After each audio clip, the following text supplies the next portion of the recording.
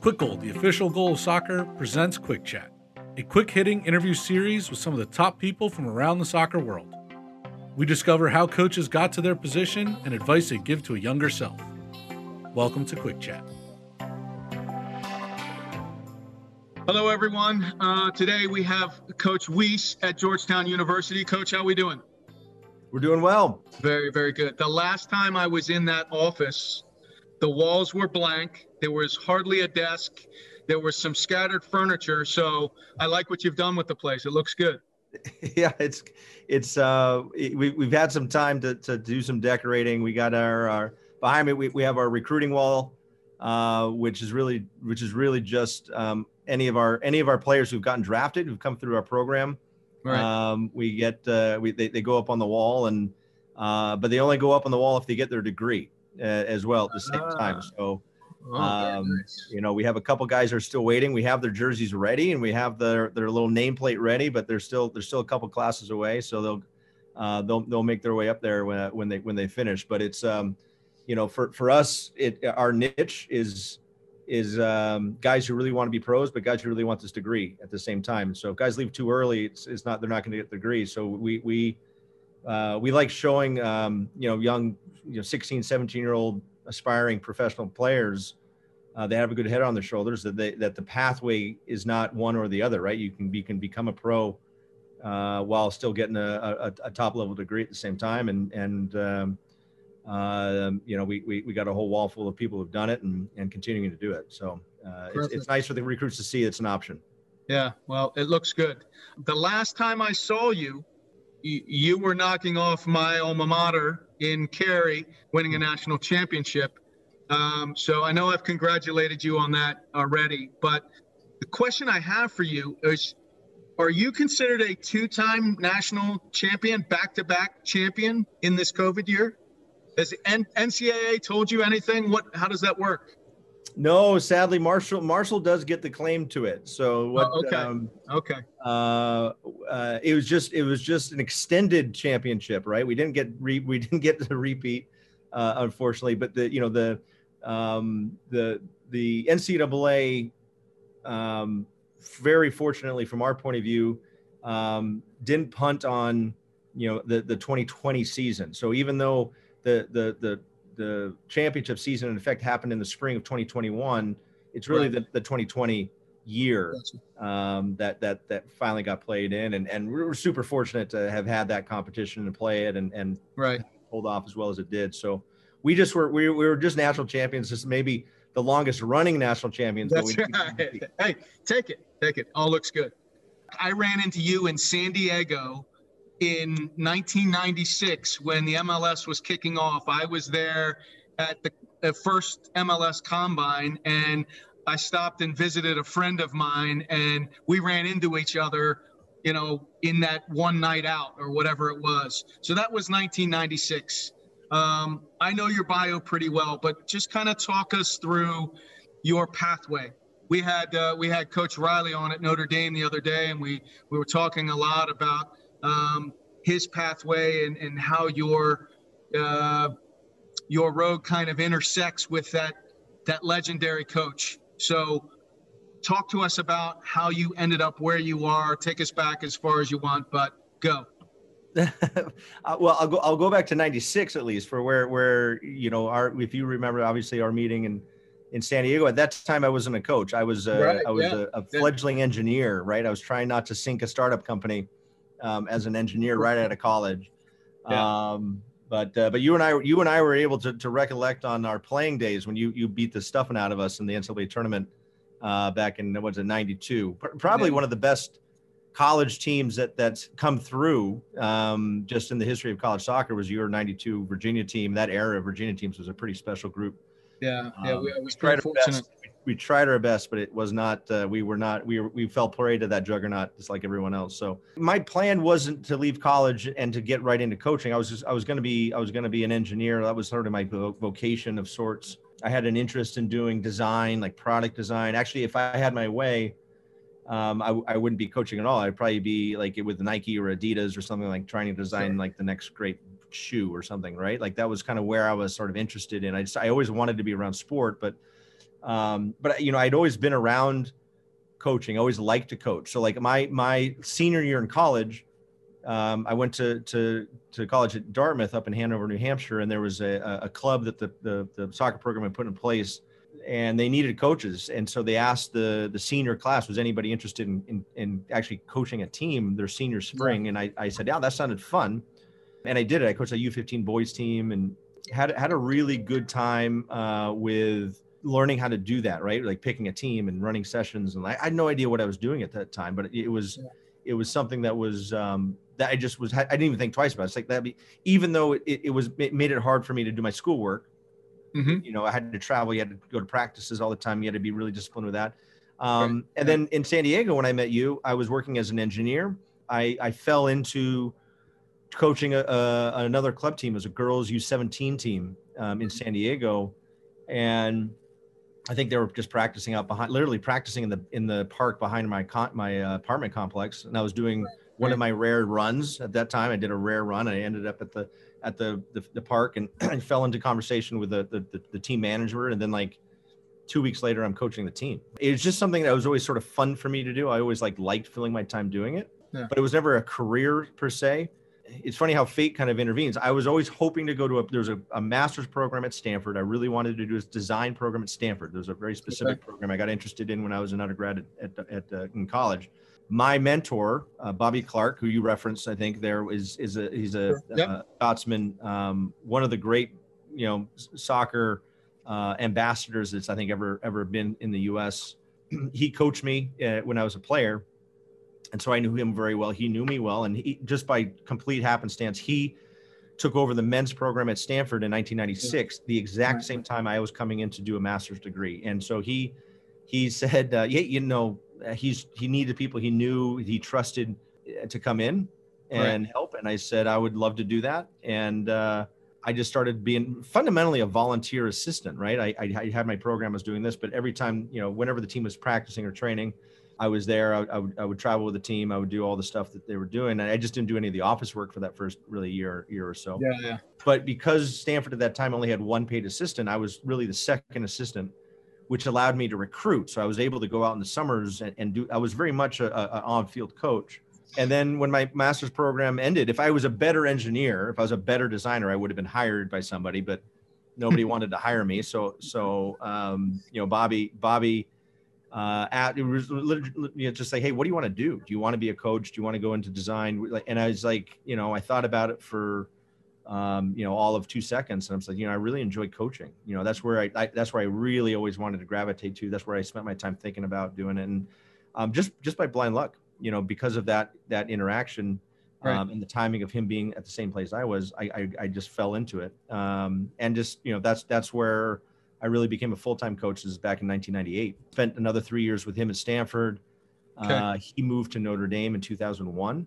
And it made sense for me and my family at that time to go with him to South Bend. So we left in 2001 to Notre Dame, was there for 5 years, and then got the head coaching job at Georgetown in 2006. So that's been now, it's going into my 16th season now at Georgetown. But it's really interesting when you talk to young coaches, and they're trying to get advice and counsel, and there's a lot of different pathways to doing it. Mine was just incredibly lucky.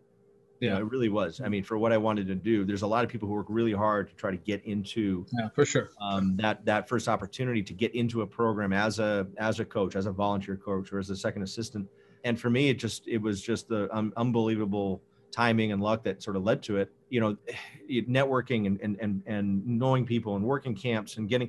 Because at the end of the day, the reason why I came in as a coach for Bobby was because he knew me and trusted me. He knew exactly what he was going to get me as a coach. And our, the staffs are so small. We have 2 full-time assistants, a volunteer assistant. There's really 4 coaches that are really in your core group of. You really need to know who those people are and what they're going to give you.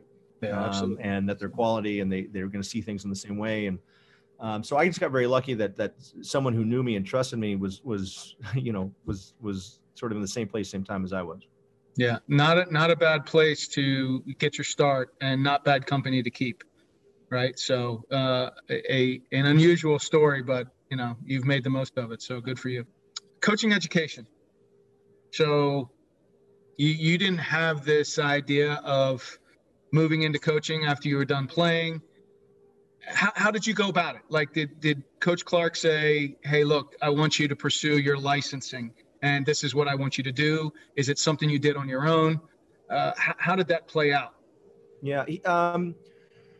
He felt it was good to do for a variety of reasons. And I was able to, back then it was the NSCAA was the organization that ran one real vein of coaching education. And then there's US Soccer has their vein of coaching education. And they're very parallel in terms of how they're sort of thought about and put together. And I was, because of my playing, I wasn't really defaulted into something as a professional. I really had so many years as a college player, and they sort of said, you can start with I think it was the national diploma, right? The national, the advanced national, the premier, or you can go to the ABC kind of sequence on this side. Sure. And I think when you looked at it, it was like, well, how high up can I start?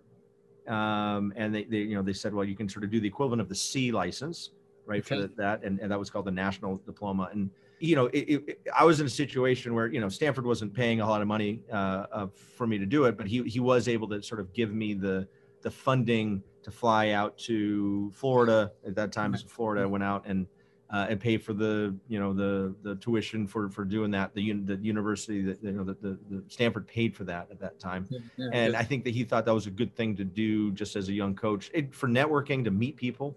And then just to get some ideas on how to do it. It was really fun back then. I mean, I kind of hammered through it. So I did the national diploma, which sort of was the equivalent of the C. They recognized each other at that time, which let me then do the B. But I also wanted to do the advanced national, so I did the B and the advanced national, and then that let me do the A and the premier is what they call them. So I did both of those. I actually did, I think, must have been 5 different courses, and they're very similar in how layout, but there's very different tenor into how they were put together. Yeah.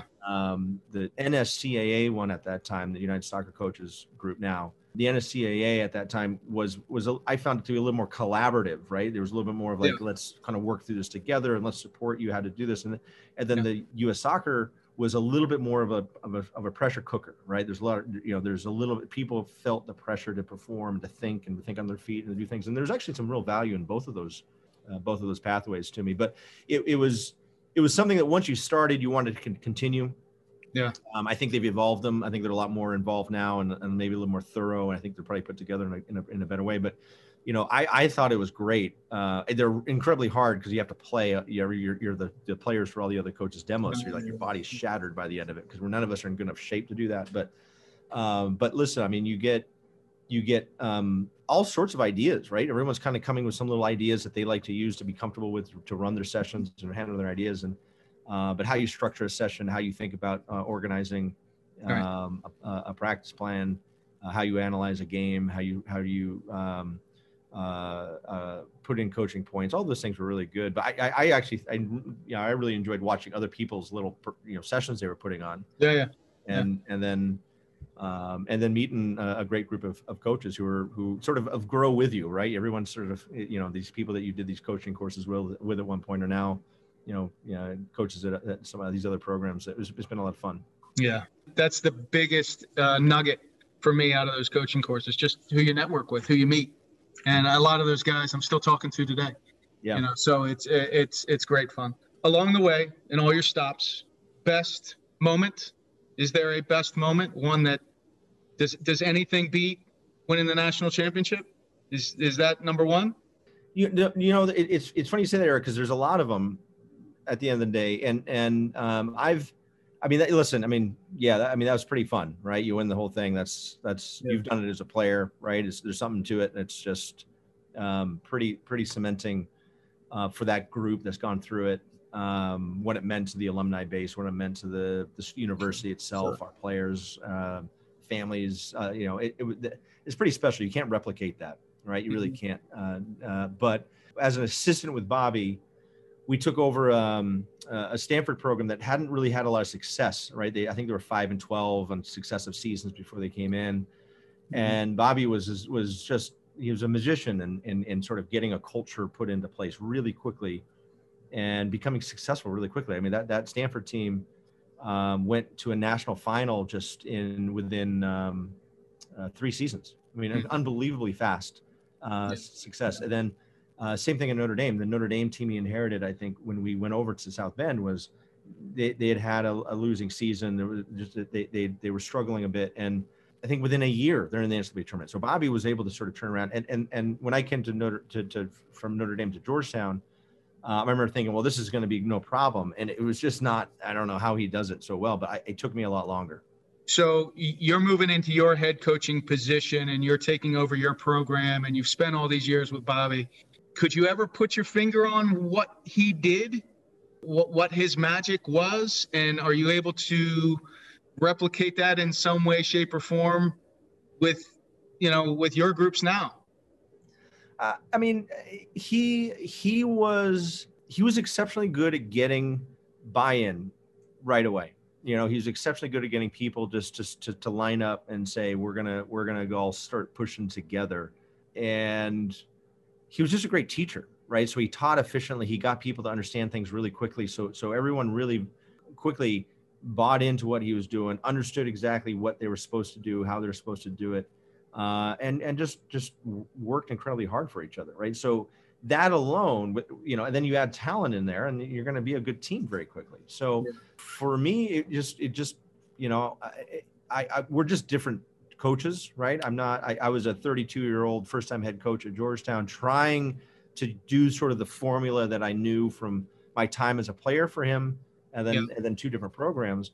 Everything's nuanced differently, right? The guys are different. The situation's different. You're maybe coming into a league that's maybe a little harder, or, I think we came into a Stanford team that was really talented and really frustrated with not winning. And so they were ready to do what it took. Notre Dame was kind of the same. They were really talented. And I think it just took me a little bit longer to kind of get the same kind of ethos at Georgetown, to be frank. It just took longer. And not that we weren't trying.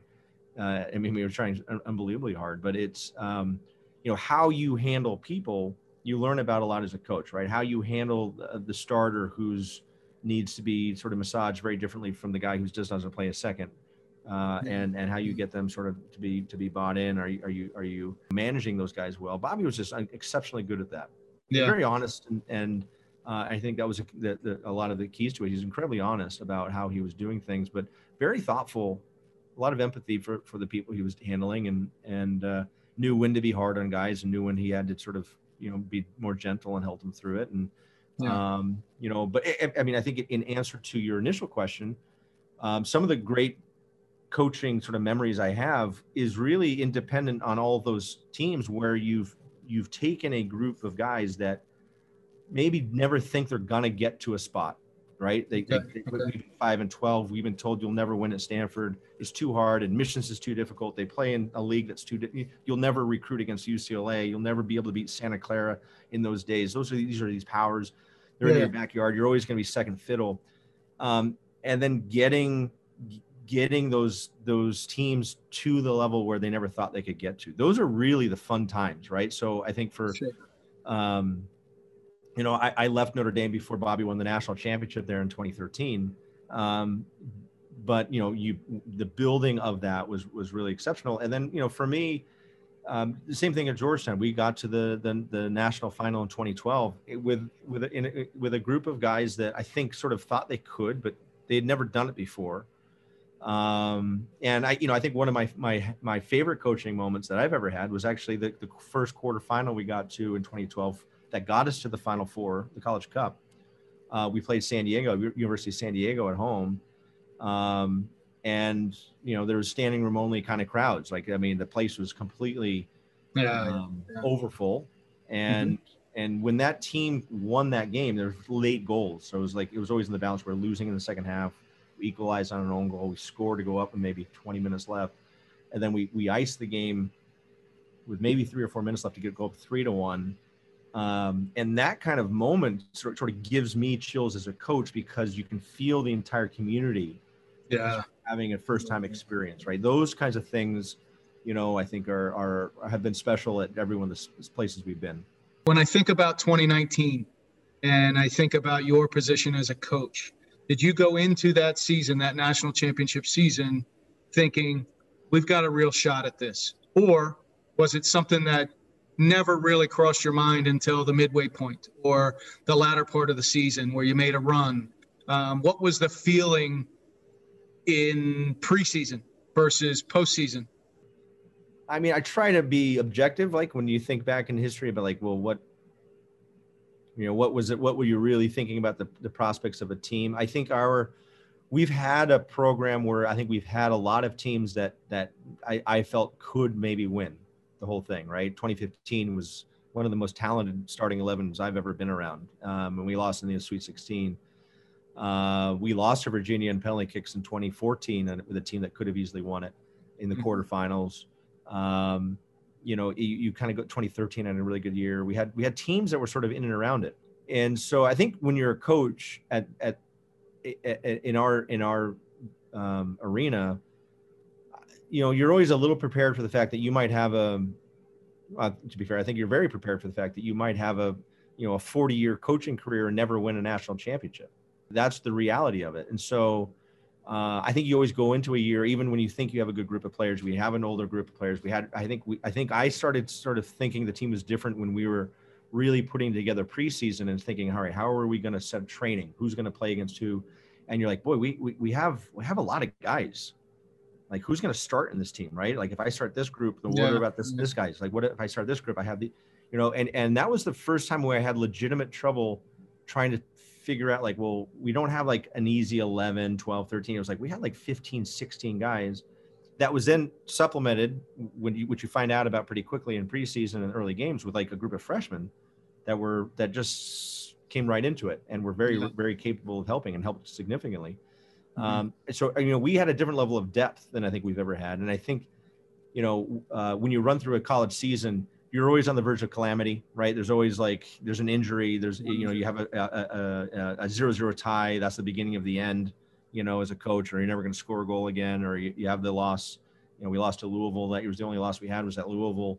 And he's like, well, that may, what's going to happen to the psyche of the team? And so you're never feeling great until, at the end of the whole thing. But what I did feel we had was an exceptional amount of depth, which was different than anything we've had before.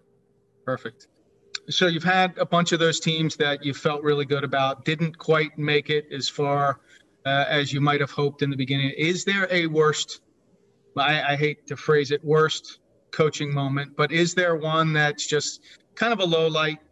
Every one of our losses that ends the season, is devastating, right? Every team that, you get to the tournament, you lose on penalties.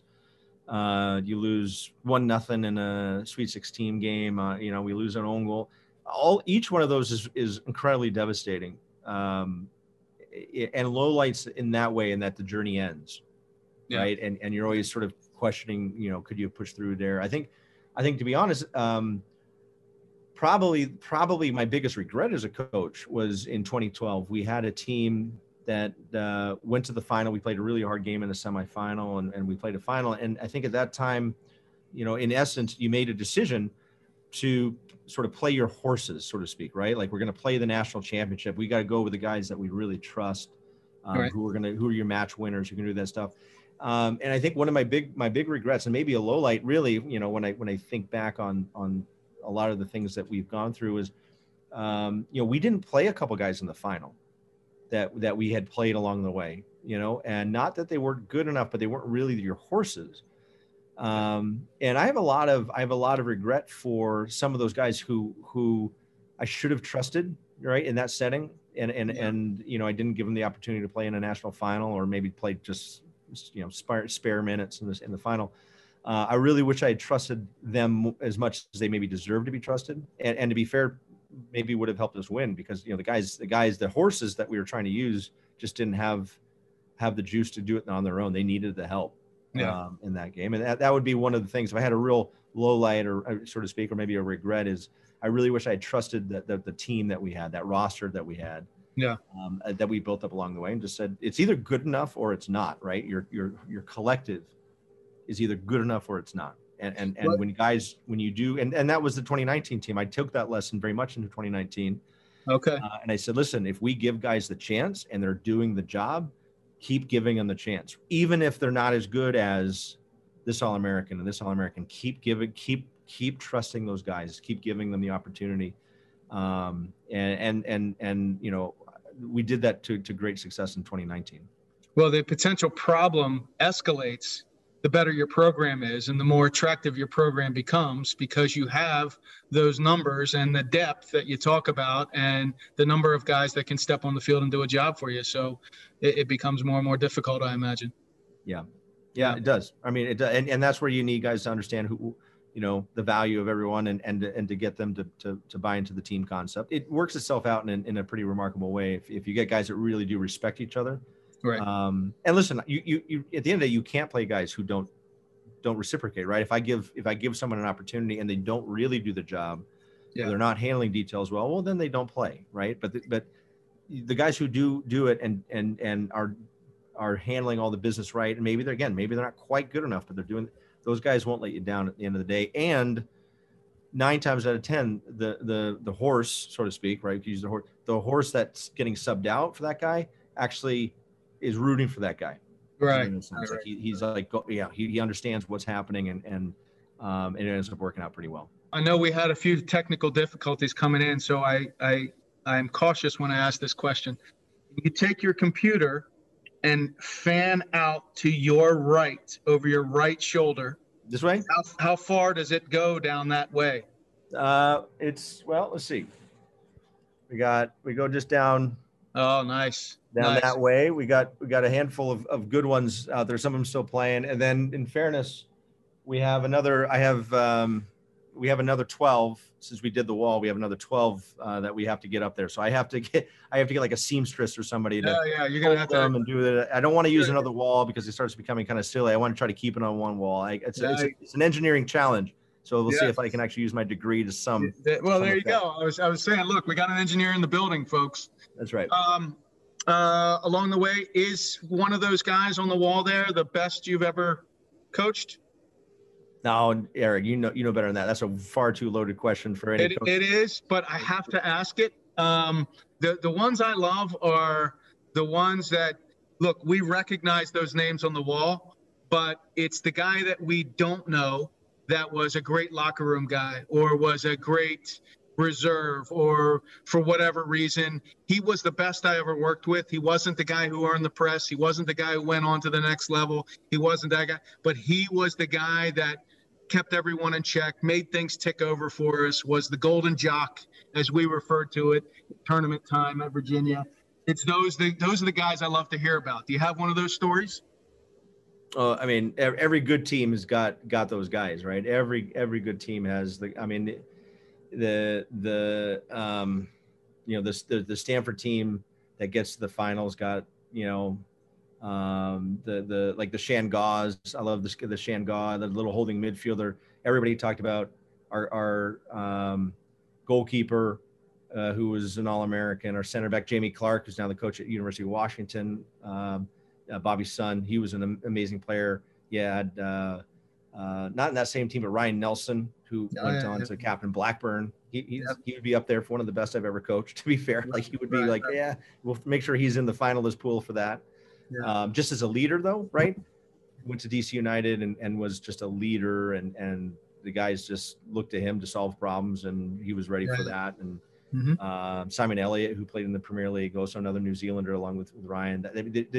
Those guys were great, but Shan Gaw was like this little bulldog of a holding mid and did all the hard work, all the grunt work, and allowed those guys to sort of do some of these other things that they did. I have a story. I was telling our team last year about Shan Gaw in 98. I think in the semifinals we beat Maryland 1-0, and there was a moment he was the 6, right? He was that holding mid guy, and he had a moment where we lost the ball in the other team's box, and he was up there for some reason, and the other team was transitioning back against our back four with no help. He was on a dead sprint, right, chasing, and he was screaming at the back four, and all he was saying, I'm coming. That's what he was telling the back four, right?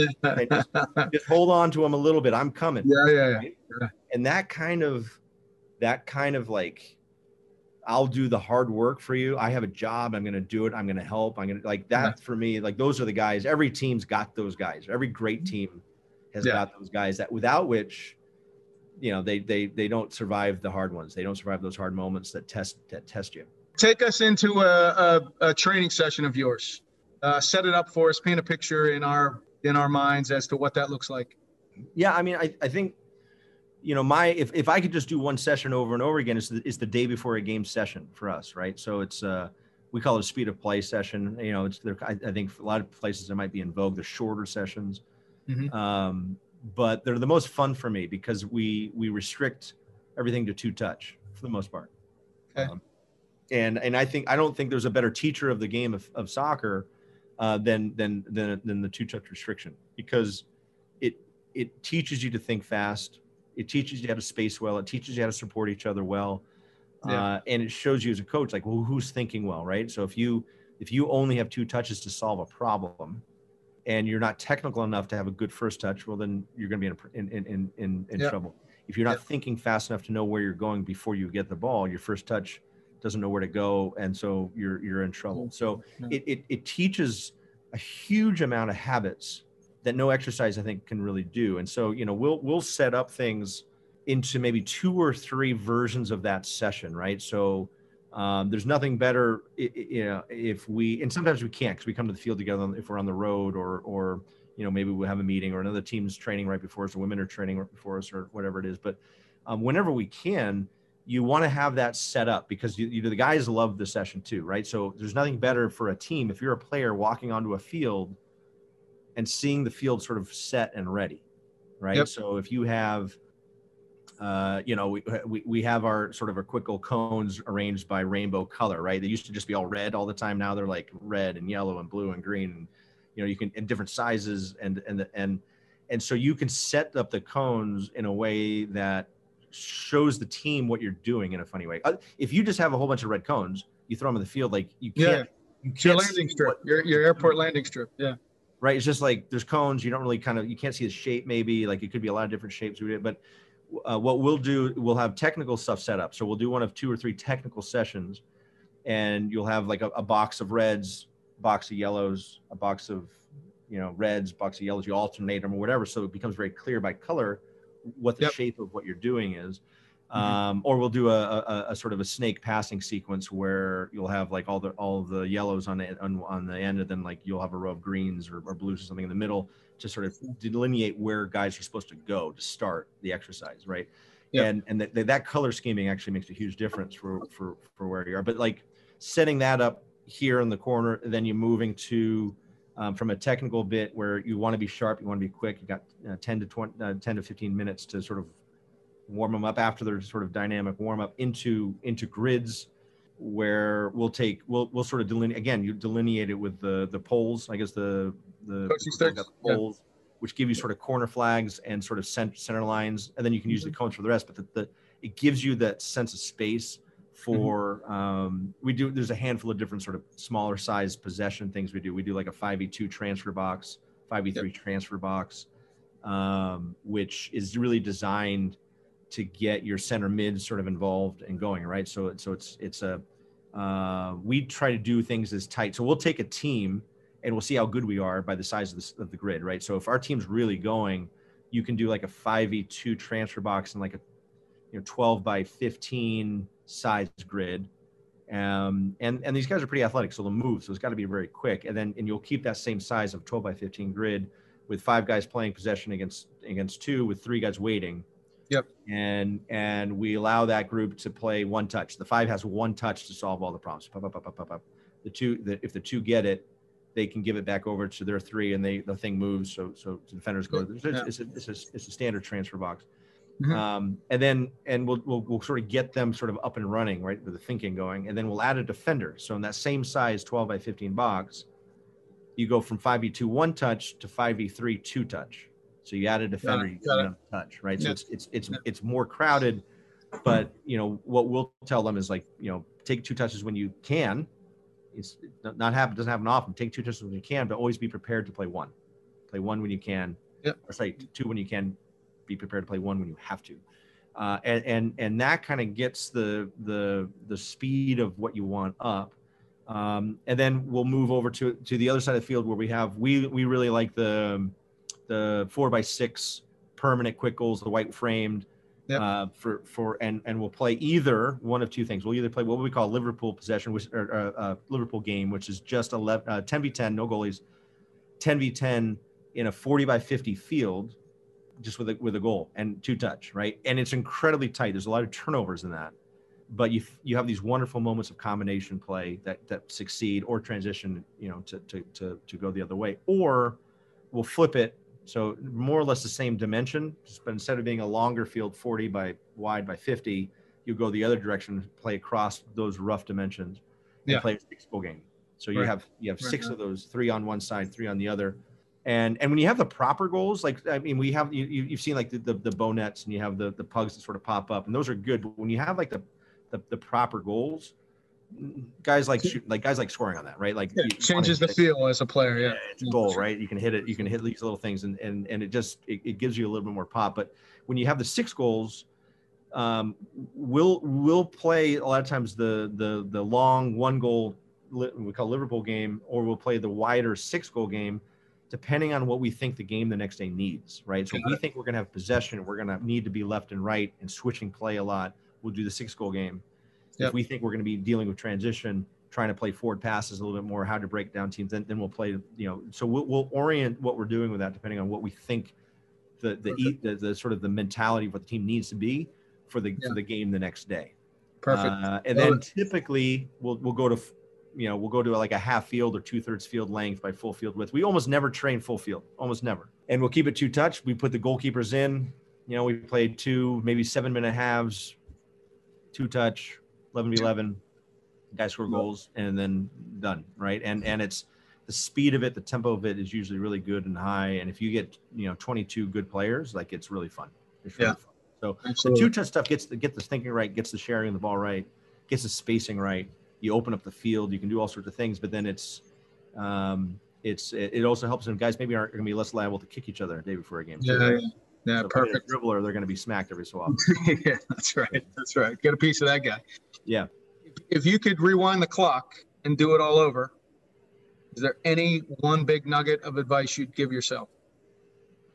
I actually think the biggest bit of advice I would give myself, Eric, is prioritize the people you bring in over the theory of the talent over anything else, right? Make sure from a player point of view that, when I think of the players that it just didn't work for, right? They never really came through how I hoped they were going to come through, or, they were unhappy and they transferred out, or they weren't good locker room guys, or whatever that is. Working hard to make sure that you're getting the right people in as best as you can, because you can't get it perfect, right? You're vetting of people and personalities and intrinsic motivation and all those things. But the more I think back on the successful teams and the teams that maybe were more challenging, it has nothing to do with talent. It has nothing to do with talent. It all has to do with the right chemistry, good people, guys who are working hard, guys who are servant leaders, those kinds of personalities. The more of those people you get in, the happier your days are. In the guys that you've recruited and brought in, do you feel like you've gotten it wrong very often? I always think I don't, right? And I sat down with Zach Samuel, who was my assistant. He's now the head coach in American and has done, he just took him to the NCAA tournament, won the Patriot League in his second year there. So he did whatever Bobby did. I can't, I'm sort of the odd duck on this stuff, the quick turnarounds. We talked about all the guys, right, that were just like, oh man, that was a disaster. This kid just didn't, we had such a hard time with that. And it's more than I want to say, right? There's more than I would like. I was like, yeah, I remember him. And you kind of laugh about this guy, and this guy had to transfer out, or this guy, quit the team, and you kind of go through it, and it's like, it's a decent number, more than you kind of want it to be. But if you have a group, if you've been doing it for 25 years, you're going to have all sorts of Yeah. it's just too many people, right? Too many personalities, too many situations, too many things where you're not going to get it right all the time, or the situation is going to not suit everybody all the time too. Right. So, and none of these are bad kids. You know, none of them are just bad people, bad kids. It's a lot of the times it's just kids growing up. You know, I actually had a situation with a player that we had to kick off the team because he was such a mess up, right? It was just like, oh man, over and over, same kid, this, and then he finally did something where it's like, we can't, you know, it's not going to work. Listen, Right. go around. Right. We had to remove him from the team. And two things happened. One is it was right before one of the most successful runs we've ever had. And so like my assistants would always be like, oh, the reason that team won is because we got rid of that one. Right. Yeah. And there's some truth to that, right? Probably a little bit of truth to that. But the other thing that was really interesting that happened was that player came back into the office, you know, maybe eight or so years later. Right. Like, hey, you know, Coach Weiss, I just want to tell you, like, you know, I was such a pain in the butt. I'm so he was apologizing. He just was growing up at that time. Yeah. And he was saying the best thing that happened to him was us removing him from the team, because he had to really sort of take stock as to like what happened and what it meant for him. And he says it was the best thing that ever happened to him. He just wasn't ready for the environment we were trying to put into place. You know, if we gave him four more years and he comes in as a 21-year-old or 20, he would have been great. He just, he wasn't in a place where he could sort of do it at that time. Sure. You know, every one of these situations is really, really different, but I think it's, you know, the ability to surround yourself with, and as a coach, listen, you know, I'll say this all the time, your assistants, that pool of assistants, you have to get that right. And that's all about good people, high character people. And in my situation, it's people that I want to have around and I can have fun with. Right. I want to have fun with my coworkers, and I only have fun when they're quality people. But there's plenty of guys who are really quality coaches and hard workers that have come in and been maybe on my staff and they just weren't that fun, right? I don't think they enjoyed themselves in the office as much as I did. And so it just didn't work out that well. But putting yourself in that environment where you're just around people you want to be around, right? That's got to be your first order. But like, if you can figure out who those people are, you're going to have a long and happy and successful career. And that's maybe true for any industry, to be fair. Perfect. Well, listen, I'll be honest here. This has been a ton of fun. Very much appreciated. I have to ask, just because I got to throw it out there. If I call you or text you and say, hey, I'm pulling into DC right now, can I drop by and watch some training? Training is open for anybody, even you, Eric, even you. You're always welcome. Right. Training's open. I never close training. I always like people to come and watch and try to figure out what the heck we're doing. Maybe they can tell me. Well, listen, thank you. I know preseason's right around the corner. All the best. We'll be watching. Have a great run, and I'll see you on the recruiting trail. I'll see you in DC or somewhere along the way, I'm sure. All right, Eric. Always great to see you.